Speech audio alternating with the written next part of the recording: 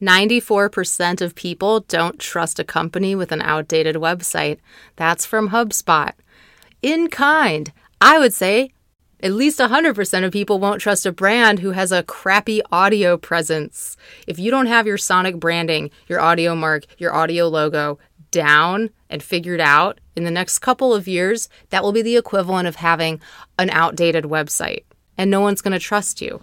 We are much more sensitive to terrible sounds than terrible visuals. If you try to listen to a podcast and the audio sucks, you can't stand another second. If you look at a bad website, it's outdated, it's ugly, it looks like it's on GeoCities, you can handle it for a while. You'll be shaking your head, but it doesn't actually hurt your brain and your senses.